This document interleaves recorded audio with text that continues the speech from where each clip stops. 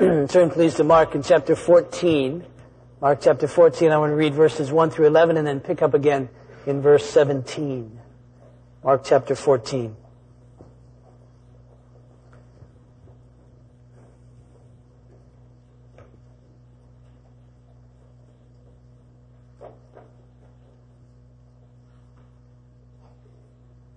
Once you've found that, please pray with me.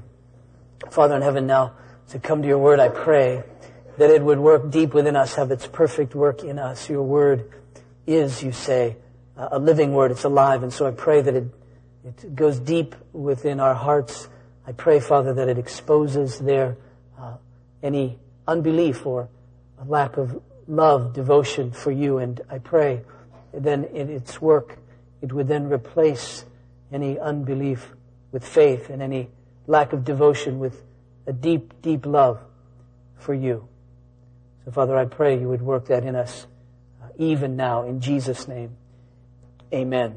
Mark chapter 14, verse 1. Now, the Passover and the Feast of Unleavened Bread were only 2 days away, and the chief priests and the teachers of the law were looking for some sly way to arrest Jesus and kill him. But not during the feast, they said, or the people may riot. While he was in Bethany, reclining at the table in the home of a man known as Simon the leper, a woman came with an alabaster jar of very expensive perfume made of pure nard. She broke the jar and poured the perfume on his head. Some of those present were saying indignantly to one another, "Why this waste of perfume? It could have been sold for more than a year's wage and the money given to the poor." And they rebuked her harshly. "Leave her alone," said Jesus. "Why are you bothering her? She has done a beautiful thing to me. The poor you will always have with you, and you can help them anytime you want. But you will not always have me. She did what she could. She poured perfume on my body beforehand to prepare for my burial. I tell you the truth, wherever the gospel is preached throughout the world, what she has done will also be told in memory of her." Then Judas Iscariot, one of the 12, went to the chief priests to betray Jesus to them. They were delighted to hear this and promised to give him money. So he watched for an opportunity to hand him over. Verse 17. When evening came, Jesus arrived with the 12. Where they were reclining at the table eating, he said, "I tell you the truth, one of you will betray me, one who is eating with me." They were saddened, and one by one they said to him, "Surely not I." "It is one of the 12, he replied, "one who dips bread into the bowl with me. The Son of Man will go just as it is written about him. But woe to that man who betrays the Son of Man. It would be better for him if he had not been born." While they were eating, Jesus took bread, gave thanks, and broke it, and gave it to his disciples, saying, "Take it, this is my body." When he took the cup, gave thanks, and offered it to them. They all drank from it. "This is my blood of the covenant, which is poured out for many," he said to them. "I tell you the truth, I will not drink again of the fruit of the vine until that day when I drink it anew in the kingdom of God." Now, we come along a passage like this, and we've had these over and over again in the Gospels, in fact, in this Gospel of Mark. When we come upon a passage like this, it's a narrative passage. It's an event, something that happened. It's a record of events. And so we have to begin by asking what happened, and then we have to ask the question, why is it here? Of all the things that could be in the Bible, of all the things that Jesus did and said, why this in particular? Why this particular incident? Why is it here? That is to say, what message is there really here? We're not trying to decode this thing. It's not some sort of Bible code we have to work at and get the hidden message. We're not looking for a hidden message. We're looking for the message. We're looking for what God is communicating to us through this particular incident in the life of Jesus. And as we look at these verses, especially the first 11 verses that I read, we find a couple of things. Not unlike Mark, how he writes, it's what we call a sandwich kind of passage. Because verses 1 and 2 and verses 10 and 11 form the 2 pieces of bread, and then verses 3 through 8 is the meat. Because Mark starts out talking about one thing, which he ends up talking about, that is the plot to kill Jesus and the betrayal. But in the middle, there's something that he sort of squeezes in there that we mustn't miss. But if we look at those first 2 verses and verses 10 and 11 together, they talk about the plot of Jesus. And I'm just going to chase this for a minute, just a little sermonette for Christianettes. But just to kind of get something here, notice that it's the Passover time, and it's the time of the Passover feast. And the Passover feast included Passover plus the feast that followed, which was the Feast of Unleavened Bread. So it would go on for about a week. And you notice that the religious authorities were plotting to kill Jesus. Now, they've been plotting to kill Jesus since chapter 3, so that's not really big news. I mean, that was about a year and a half ago for us, but they've been plotting since chapter 3 to kill Jesus, and they're plotting to kill Jesus because they want to know his authority. What gives him the authority, the audacity to stand before them and say that he can forgive sins, to say that he's the Lord of the Sabbath, to say that people ought to sell all that they have and follow him, to say that people ought to trust him just like they would trust God. Where's he get off on this? What gives him the authority to do that? And of course, Jesus claimed to be the Christ, to be the Messiah, to take all of their authority away from them, and thus they were angry with him and they plotted to kill him. But notice that they didn't want to kill him during the time of the feast. But when was Jesus killed? During the time of the feast. They didn't want to kill Jesus during the time of the feast because the city of Jerusalem swelled from about 50,000 people to about 250,000 people during the time of the feast, during the Passover and the Feast of Unleavened Bread, because everyone came into Jerusalem for these times. They didn't want to do it then because they knew that Jesus had favor with the people, and they were afraid that if they killed him then, the people would riot. But isn't it interesting that even though they didn't want to kill Jesus then, they did? Why? Because that's when God wanted Jesus to be crucified. You see, the how Jesus would be crucified had already been established. Psalm 22 speaks of crucifixion. Jesus had already said that he was going to be lifted up, implying that he would be crucified. The how was already set. It was only the when. But God had the when. God wanted his Son crucified. He's the one who crushed him. It was his will. He ordained it. He decreed it. He worked through wicked men. But it wasn't the wicked men who had control of the situation. It was God himself. God wanted Jesus crucified during the time of the Passover because he was the Lamb of God. He was the substitute. Just as that Passover lamb would be slain to remind them of the time when they were in Egypt and the angel of death passed over them, at least over the ones who lived in the blood of the lamb, who lived under the blood of that lamb which had been sprinkled on the doorposts. That those who were in Jesus and under his blood would be safe. So God wanted it then. I just tell you that because you need to understand, we need to realize that everything is according to God's timing. That he has ordained the what and the when. That we don't need to be worried about and afraid. And just tuck that away for like Tuesday. Sometime, I bet this week, you're going to say, I wish this weren't happening now. Oh, I'll trust. It's God's timing. He's got that together. But the meat here really is verses 3 through 8. This wonderful story, this wonderful incident in the life of Jesus. It happens in Bethany, which is just outside of Jerusalem. It happens in Bethany at the home of a guy named Simon the leper. Now, that probably doesn't sound very good to you. I mean, you probably wouldn't want to say, I'm going to Simon the leper's house. But that was probably, for him, something of great affection. Because obviously he didn't presently have leprosy, because if he did, he couldn't invite people over. So it's likely that this Simon who knew Jesus had been healed of leprosy by Jesus. And so it's at Simon the leper's house in Bethany. And John, when he records this story in John chapter 12, tells us that essentially there are friends there with Jesus, his disciples. It's a dinner party in Jesus' honor. So his disciples are there. Lazarus is there, which is pretty cool because Lazarus had just been raised from the dead. It makes for a wonderful dinner conversation, I suppose. And so there was Lazarus there, and the guy who raised him, Jesus. And John tells us that the woman who came in was Mary, of Mary and Martha fame. And so Mary comes in, this woman comes in, and they're reclining at the table amongst friends, And she has this alabaster jar, it's called, filled with nard. Now that doesn't sound good to us, but nard was a very, very expensive perfume. In fact, John tells us that it was worth a year's wage, worth a year's salary. $20,000? $30,000? $40,000? This was an expensive pint of perfume.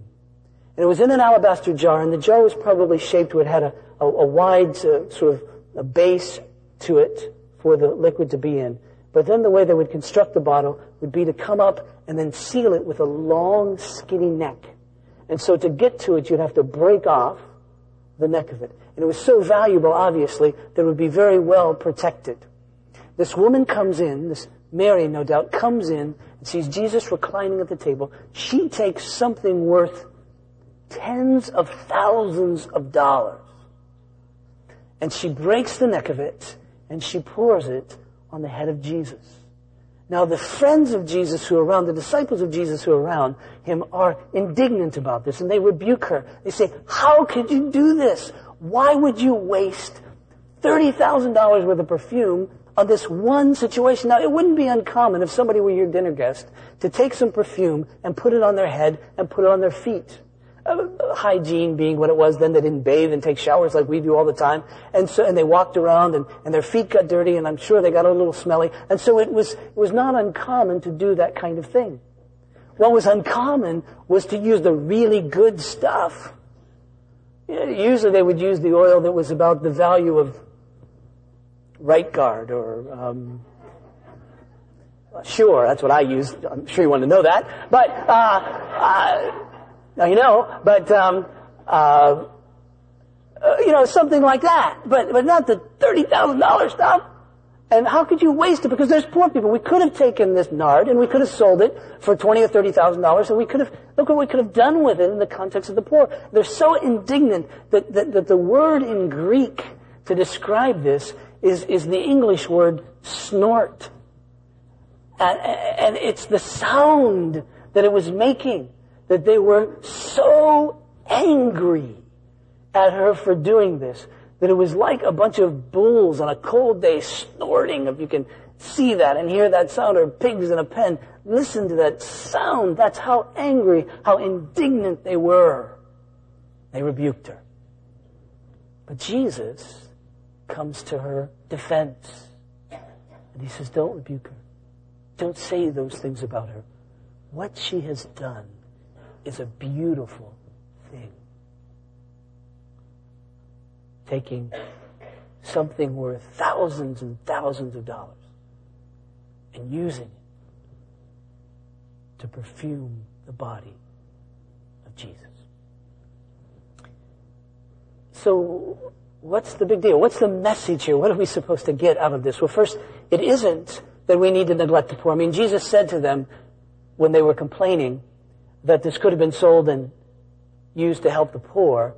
Jesus said, the poor you'll have with you always. Now, by that, he wasn't saying, neglect the poor, don't worry about the poor. Jesus loved the poor. Jesus was very much one who helped the poor and urged others to do the very same. He was very, very obviously perfectly compassionate. In fact, and you don't need to turn to this, but in Deuteronomy chapter 15, verse 11, Moses writes this. He says, there will always be poor people in the land, just like Jesus said, the poor you'll always have with you.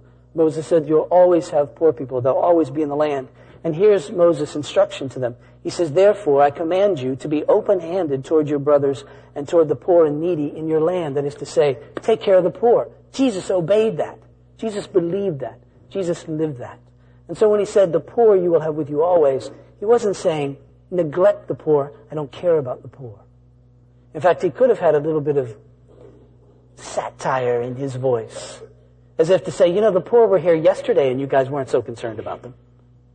So what's the big deal today? In fact, in John's account of this, he tells us it's Judas who was most upset. And John gives us a little parenthetical expression by saying, Judas was a thief. And you get the impression that Judas, who held the money bags for the disciples, was hoping to sell this nard, get a lot of money for it, put it in the bag, and take a cut. So Jesus saw right through that hypocrisy. So he said, don't even go there with me about the poor. That's not the issue here. There's something else that's of issue here. It's this woman's heart. It's her uncalculating devotion and love to me. Because you see, I'm going to die. I'm going to be killed. Now, did Mary get it? Did she know that? Did she know that he would die a criminal's death and therefore not be eligible for anointing of his body? Did she know that? Did she understand that? Well, you know, she could have. Mary listened really, really well to Jesus. She was the one that Jesus would compliment because of how she would listen and be attentive to his word. Maybe she did. Maybe she picked up on it. Maybe she understood that. Maybe not. The point is that her heart was such. And Jesus saw this as a beautiful thing.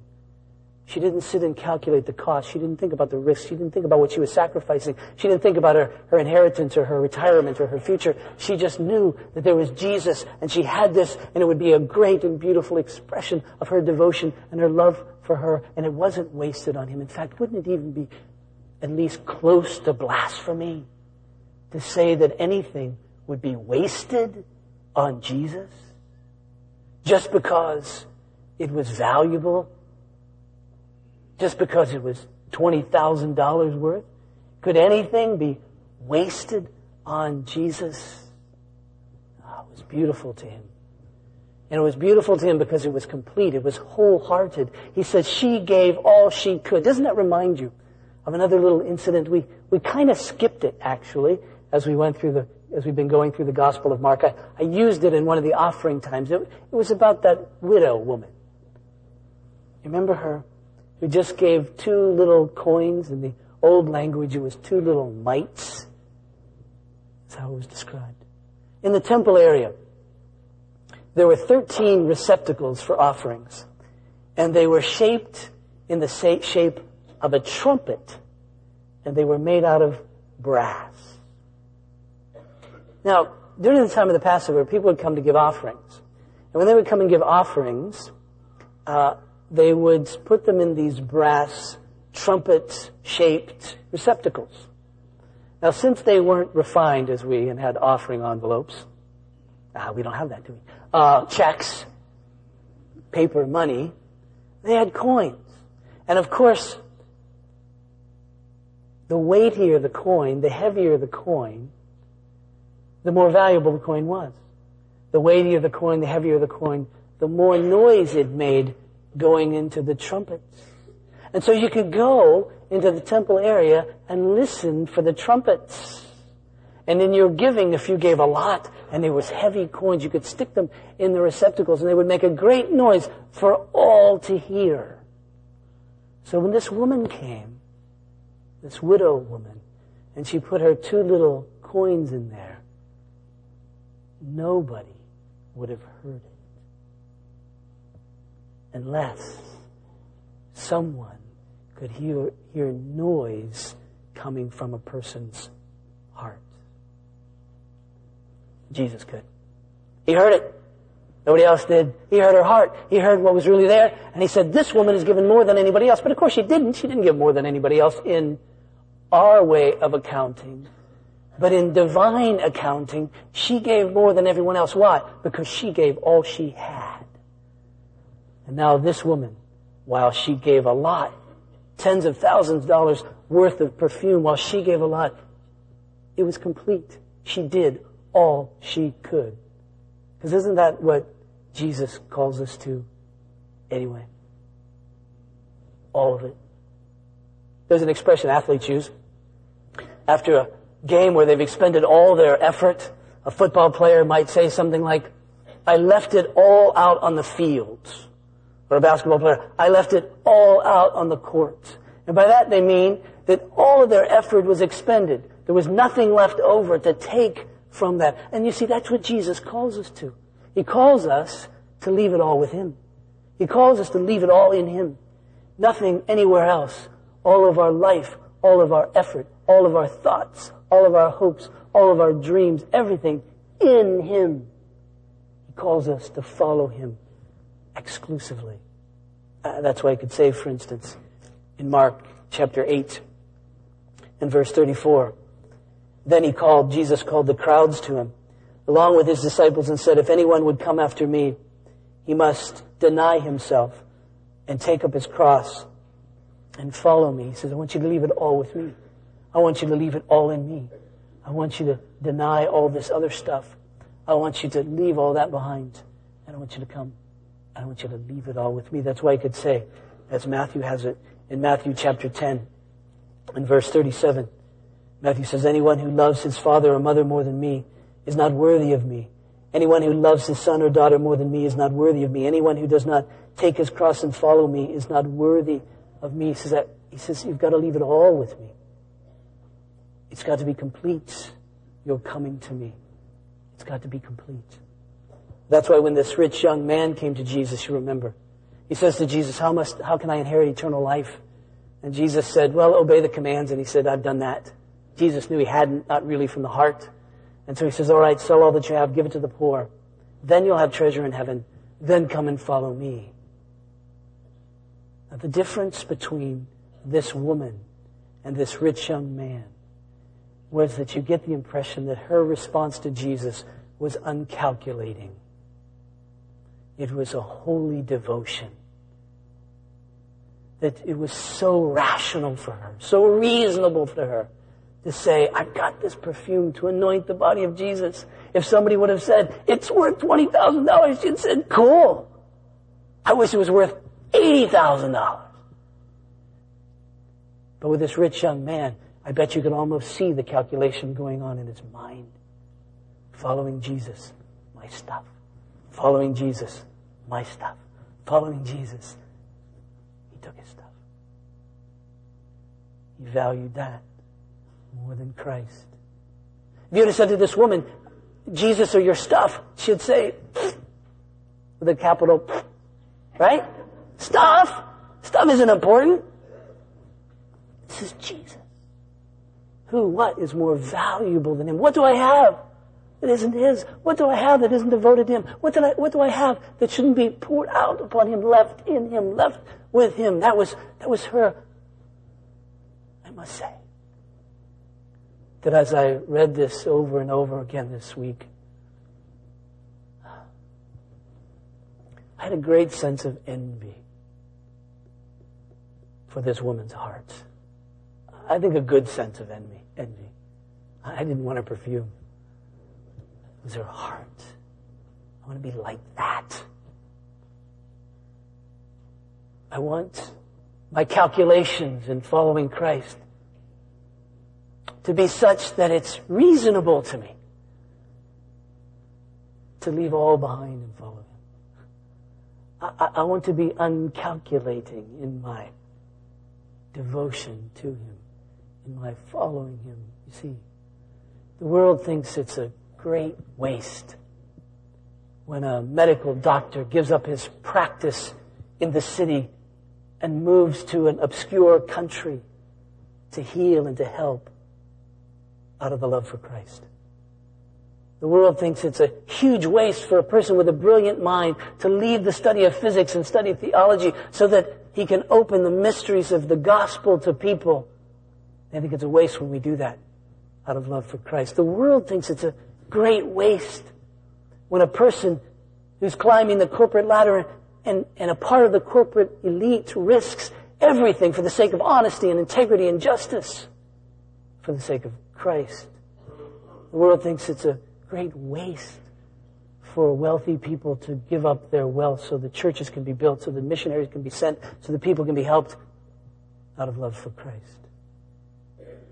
The world thinks it's a waste when people like you and me spend Sunday mornings in worship and not at the stadium or on the golf course or in bed. The world thinks it's a waste when we spend our leisure time preparing Sunday school lessons or hanging out with junior and senior high kids or working with our kids on Wednesday night at Blast or taking a meal to somebody in need or giving 10% or more of our income away.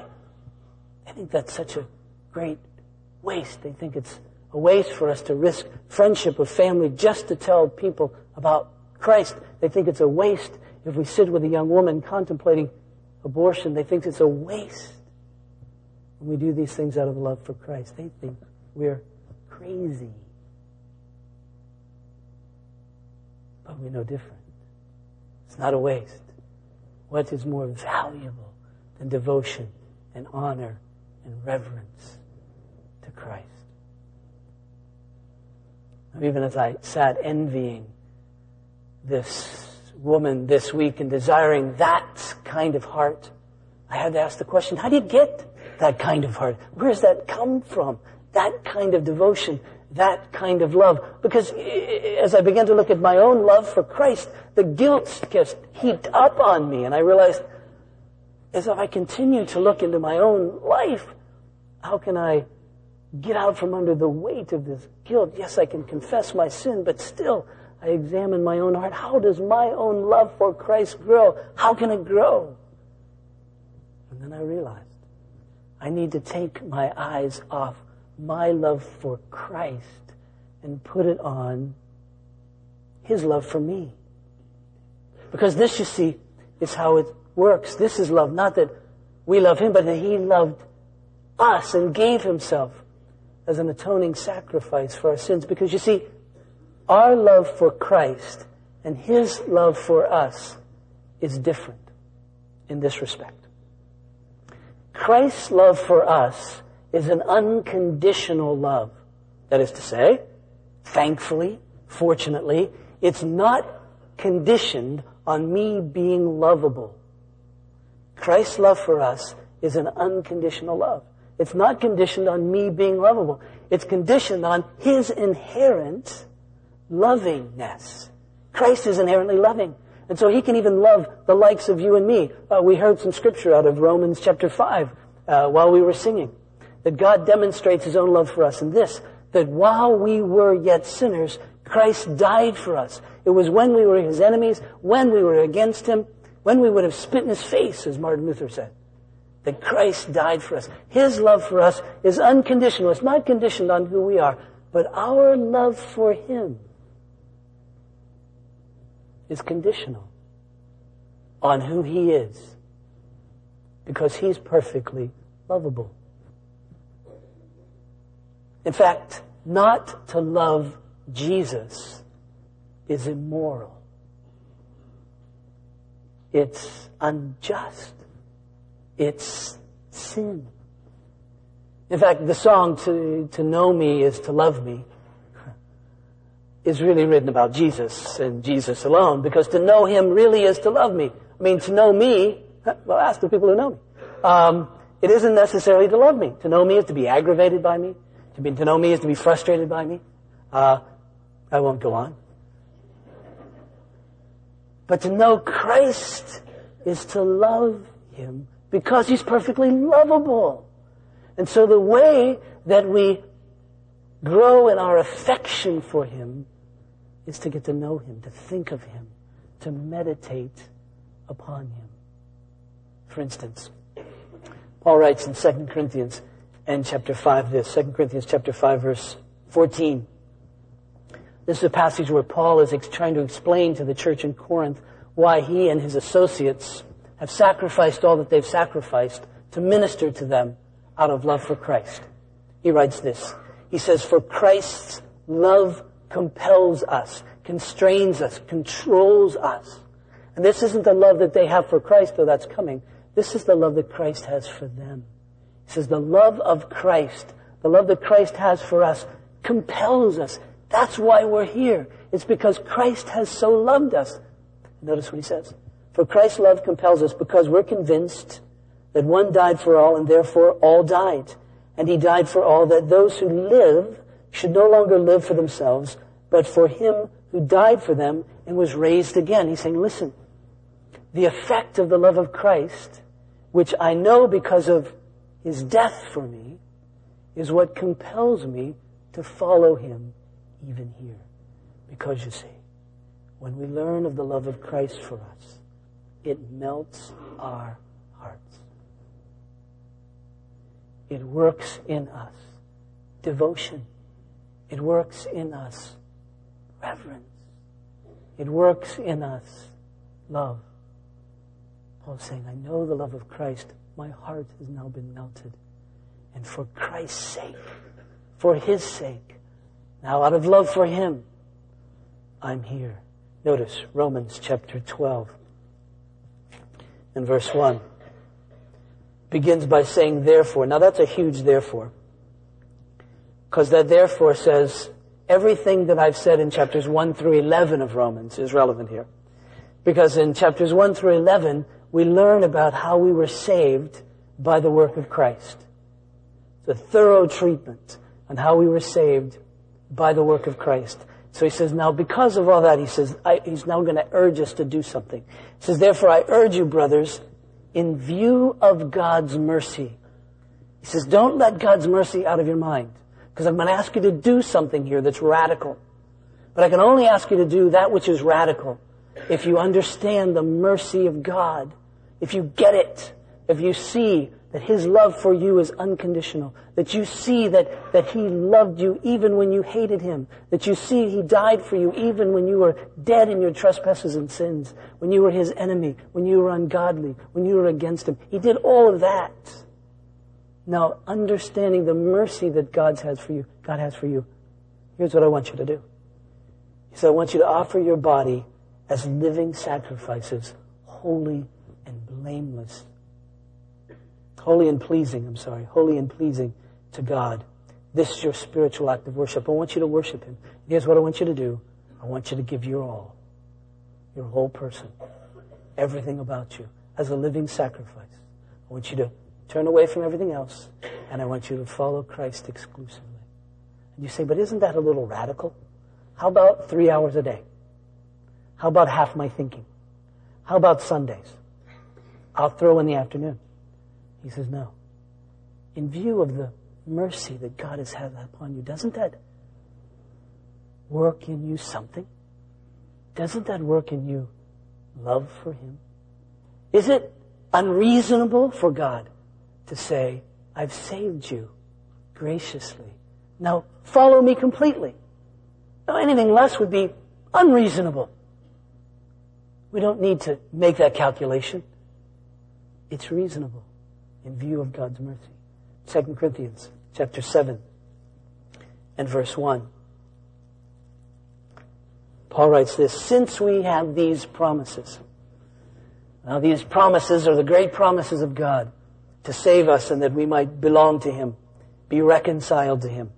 Since we have these promises, dear friends, let us purify ourselves from everything that contaminates body and spirit, perfecting holiness. Isn't that a lot? How can you say that, Paul? How can you call us to that? He says, out of reverence for God. Where's that reverence for God come from? It comes from knowing these precious and great promises in view of God's mercy, out of love for Him.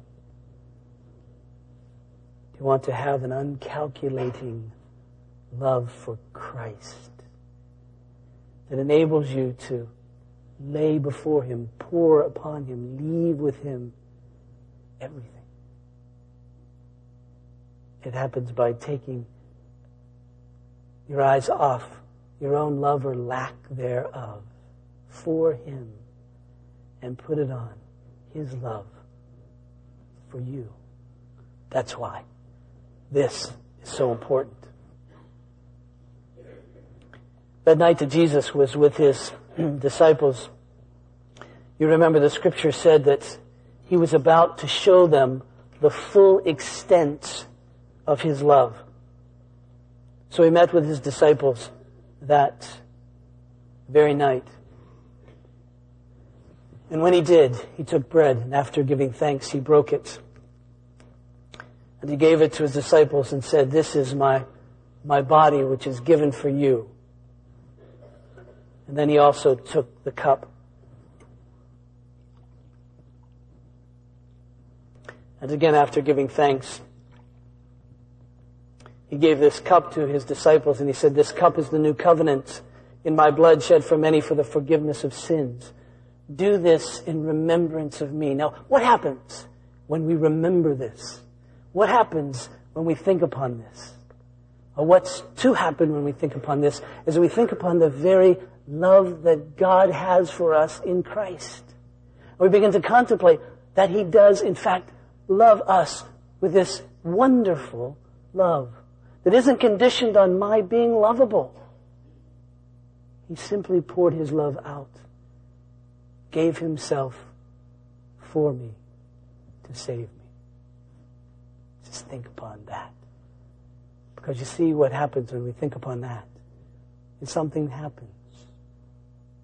Something happens at the very depths of our being, and we begin to think, He has so loved us. It melts our hearts. And our reverence for Him grows. Our devotion for Him increases. And as we understand more and more the love that He has for us, the less calculating our following becomes.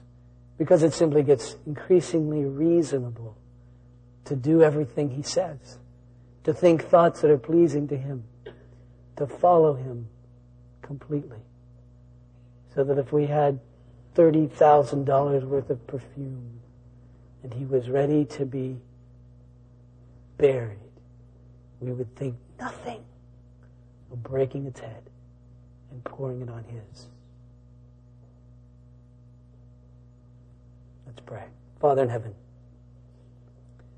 even as we gaze upon this table, I pray that You would deeply work in us an understanding, an appreciation, a heartfelt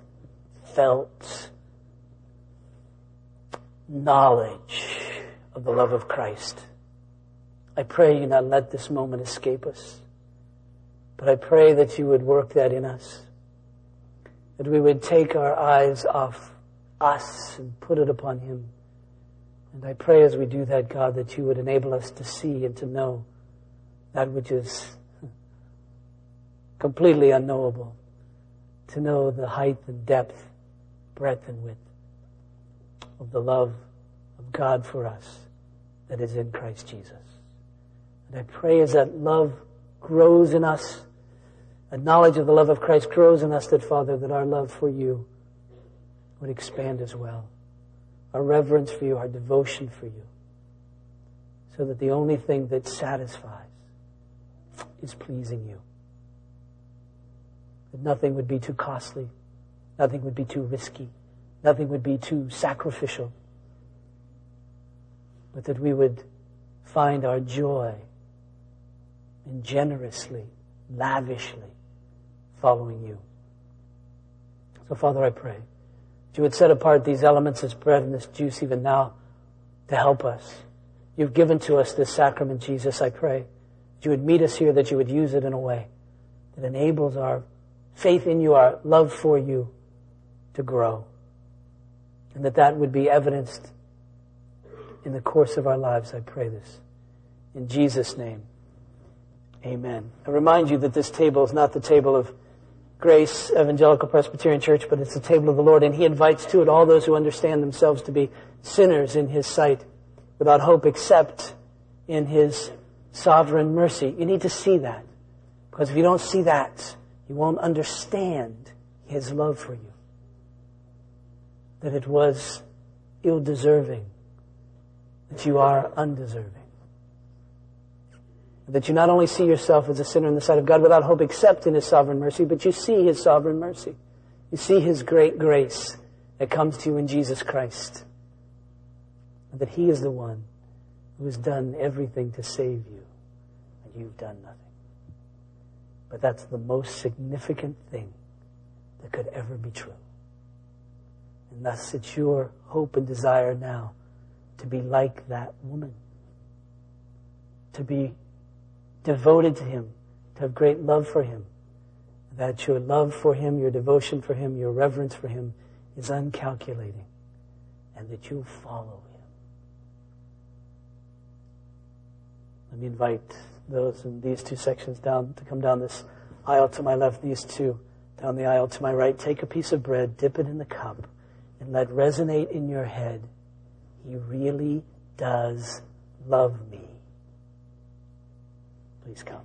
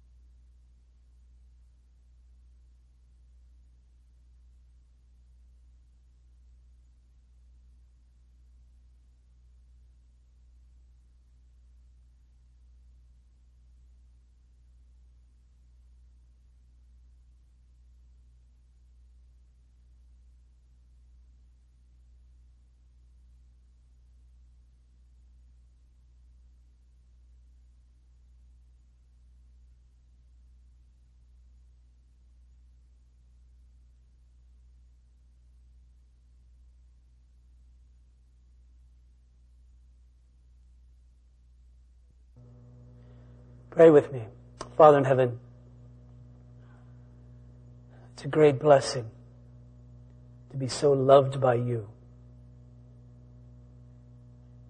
The great blessing of being loved by you is to receive the forgiveness of sins, to be reconciled to you, all through Christ. But yet a great blessing of being loved by you is then to love you. And so I pray that we would be people who love you with all of our heart, soul, mind, and strength. Please, we pray, work that in us. In Jesus' name, amen. Please stand for the benediction. As you do, I remind you that elders are available to pray, so please take advantage of that. Also, the response to the benediction, as it is on these communion Sundays, is to sing together that great praise, the doxology. So please receive this as God's benediction. And now may the God of peace, who brought again from the dead our Lord Jesus, that great shepherd of the sheep, through the blood of the eternal covenant, equip you with every good thing for doing His will, working in us that which is well-pleasing in His sight, through Jesus Christ our Lord. And together, let us sing.